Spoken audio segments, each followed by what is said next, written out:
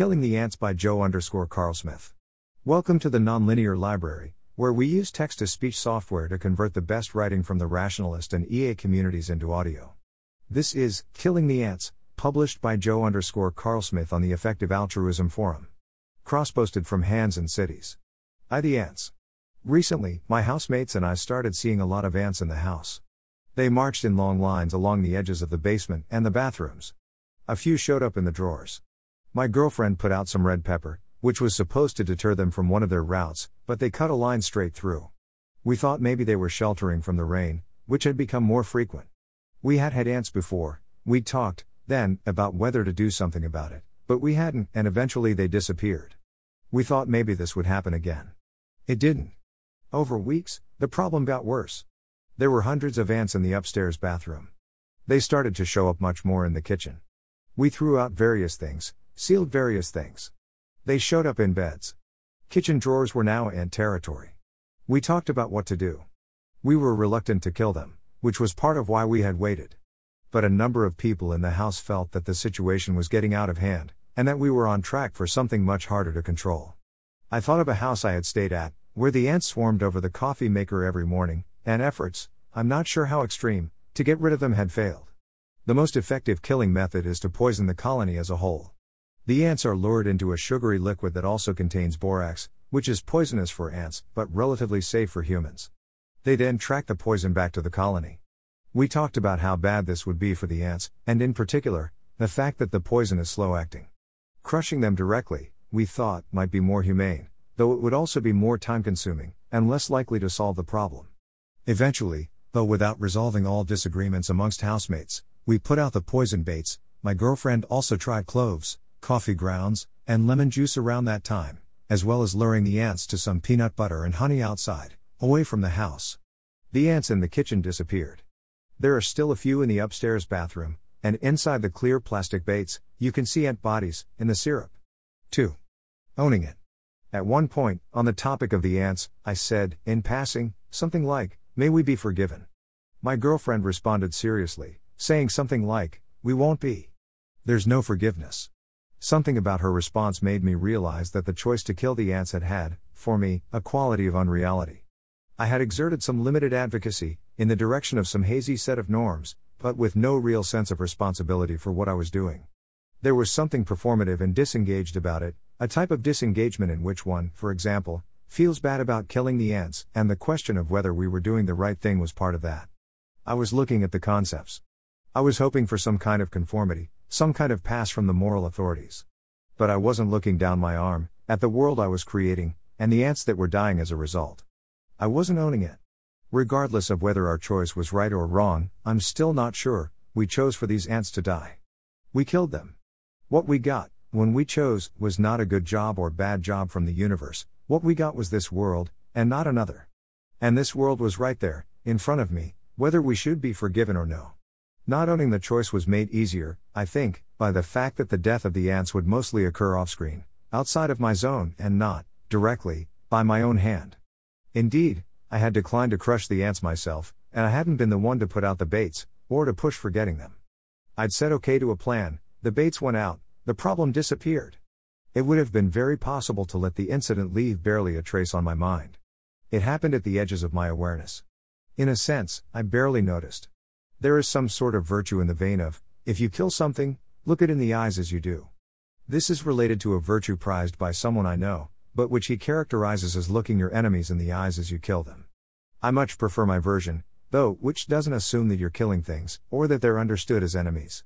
If we harm some creature for the sake of something else we value, or if we risk doing such harm, and we are basically always risking harm, see McCaskill and Moggensen, unpublished, for some discussion, or if we choose our own goals and values and beliefs over those of another, we should own that we are doing it. It's easy to push the harm we do, or that we risk, outside of our zone of awareness, to live with, or to strive for, a false sense of purity, propped up by attention only to what can be readily seen, or to what registers, by the standards of everyday conscientiousness and social reproach, as intentional. On killing insects in particular, when you wash your sheets, you kill large numbers, thousands, of dust mites. When you walk on the grass, you crush insects under your feet. When you drive, bugs splatter against your windshield. But more broadly, the things we use and consume, The institutions and systems that structure our lives, the resources we trade and inherit, the causal sequences we casually initiate, all are tangled in intricate webs of harm, and every day, always, there are things we leave undone, things that we let die, or let suffer, because we are prioritizing something else. I'm not saying we need to dwell on these things all the time, or that emotions that are in some sense fitting should always be felt. But we should live in the actual world, that includes the full consequences of our actions. We should look ourselves in the eye, too. We should know who we are. 3. Paying attention. Later, thinking about the ants, I thought of some videos in which Brian Tomasic films the insects he finds in his house, to document and understand the harms they undergo. In one, he examines, using a microscope camera, the bugs that are crushed when he scoops compost with his hands. In another, he films the flies that buzz against a window in his attic. In another, the bugs he finds in the dirt of a potted plant. The videos I've watched maybe 4 or 5, have a tone of matter-of-factness and muted sadness. They end, often, with extended footage of the insects in question, without narrative. I was first introduced to these videos, in particular, the compost one, by someone who was suggesting that I laugh at them. "Isn't this ridiculous?" he was saying. It didn't seem that way at all to me. Rather, it seemed like an example of someone who was really paying attention.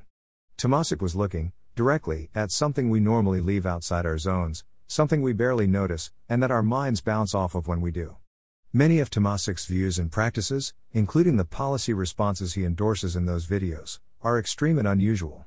I disagree with him on a lot of important things, and I'm not trying to debate them here.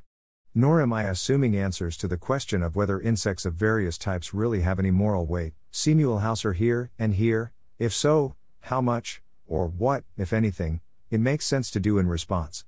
Indeed, answering such questions with any confidence seems a daunting challenge. What I want to point at is the type of attention that it seems to me like Tomasic is paying to the world, in those videos.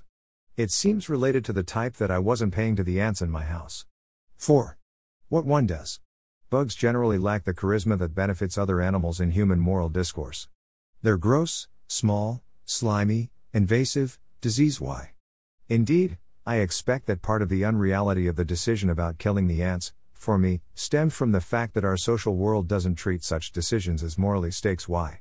We disapprove of people frying insects with magnifying glasses just for fun, but in other contexts, and especially in the course of doing other things, we kill insects with little thought, and sometimes, with zeal. Indeed, it seems easier to see an ant as an intricate biological machine, devoid of consciousness and moral value, than to see a pig that way, or a cow, despite the fact that pigs, cows, and, indeed, humans are all, equally, biological machines, albeit of differing size and complexity. And perhaps there really are qualitative differences, or sufficiently large quantitative ones, in how much what we would care about on reflection is at stake in the lives of insects versus other animals, though here our uncertainty about consciousness and its relation to value looms large. At the least, we tend to act that way. But would we act differently if the truth about the moral status of insects were otherwise? Consider the dust mites we kill when we wash our sheets. If you're like me, you were choosing to wash your sheets long before you knew that dust mites existed. Indeed, perhaps you're only learning about it now. I think I only really learned about dust mites a few years ago. It's easy, upon learning about dust mites, for the question of whether to adjust one's sheet-related practices, in view of these mites, to never get genuinely asked. Washing one's sheets is what one does.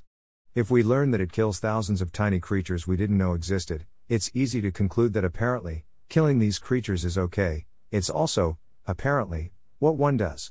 The idea that we might better protect and promote what we care about by changing our sheet-related practices, Tomasic reports, to be safe, I daily flap out my bed sheet into an unused area of my house in an effort to remove some of the dead skin on it, is treated as a reductio ad absurdum of the idea that the welfare of the mites justifies such a change.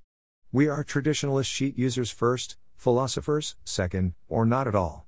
Indeed, threatened by the burdens of new obligations, it's possible greet reductios of this kind with a type of relief. On the topic of the ants, for example, I noticed some sort of relief in relation to the idea that I was already killing bugs when I drove or walked on grass. No one's going to say we should stop driving or walking on grass, right? So killing these ants must be okay, too. If a candidate norm is seen as externally imposed, rather than grounded in something one cares about wholeheartedly, one greets evidence that abiding by the norm is impossible or extremely burdensome with enthusiasm, rather than sadness. Versus if dust mites were different. Imagine a world in which humans were the only macroscopically visible species. For centuries, these humans lived wonderful lives, dancing in the grass, cooking delicious meals over open fires, playing music together, all under the assumption that they were the only sentient creatures in existence. Then one day, a scientist invents a microscope, and begins examining the world with it. She finds, to her surprise, that the surface of everything is covered with a thin film, invisible to the naked eye, of something that looks like a civilization all unto itself. The creatures in this civilization are made of a type of intricate slime, but their nervous systems are incredibly complex, much more complex, indeed, than human nervous systems, and made of superior materials. These slime, it seems, have a kind of art, language, and religion. They, too, engage in a type of dancing. And they do much else besides, which human scientists cannot, at present, understand. Let's imagine that communication remains, for now, impossible. What's more, the humans realize, whenever humans walk or dance on the grass, they crush this slime civilization under their feet. Whenever they make an open fire, the slime civilization burns. Whenever they pluck the strings of a guitar, slime creatures are thrown into the air and killed. For centuries, they realize, they have been devastating a sophisticated and invisible civilization, with no knowledge that they were doing so. What, then, do they do? Do they argue that the slime civilization can't be worthy of care, because changing practices of dancing, cooking, music making, etc. would be too demanding? Do they start looking for ways to protect and understand the slime? Do they start wondering about future conflicts with the slime? If there was a pill they could take, that would allow them to forget about the slime, and go back to how things were before they had microscopes, would they take it? The point of the setup here is not to force or pressure the humans to give up their beautiful lives, on pain of being bad. They've learned something new about the world they're living in, and the consequences of their actions, but it's up to them how to respond. The point is that the real world, the world they've always been living in, stays real regardless. Whatever the truth was about slime art, and religion, and music, and about the damage that dancing and fires and guitars do, that truth stays true. Thanks for listening. To help us out with the Nonlinear Library or to learn more, please visit nonlinear.org.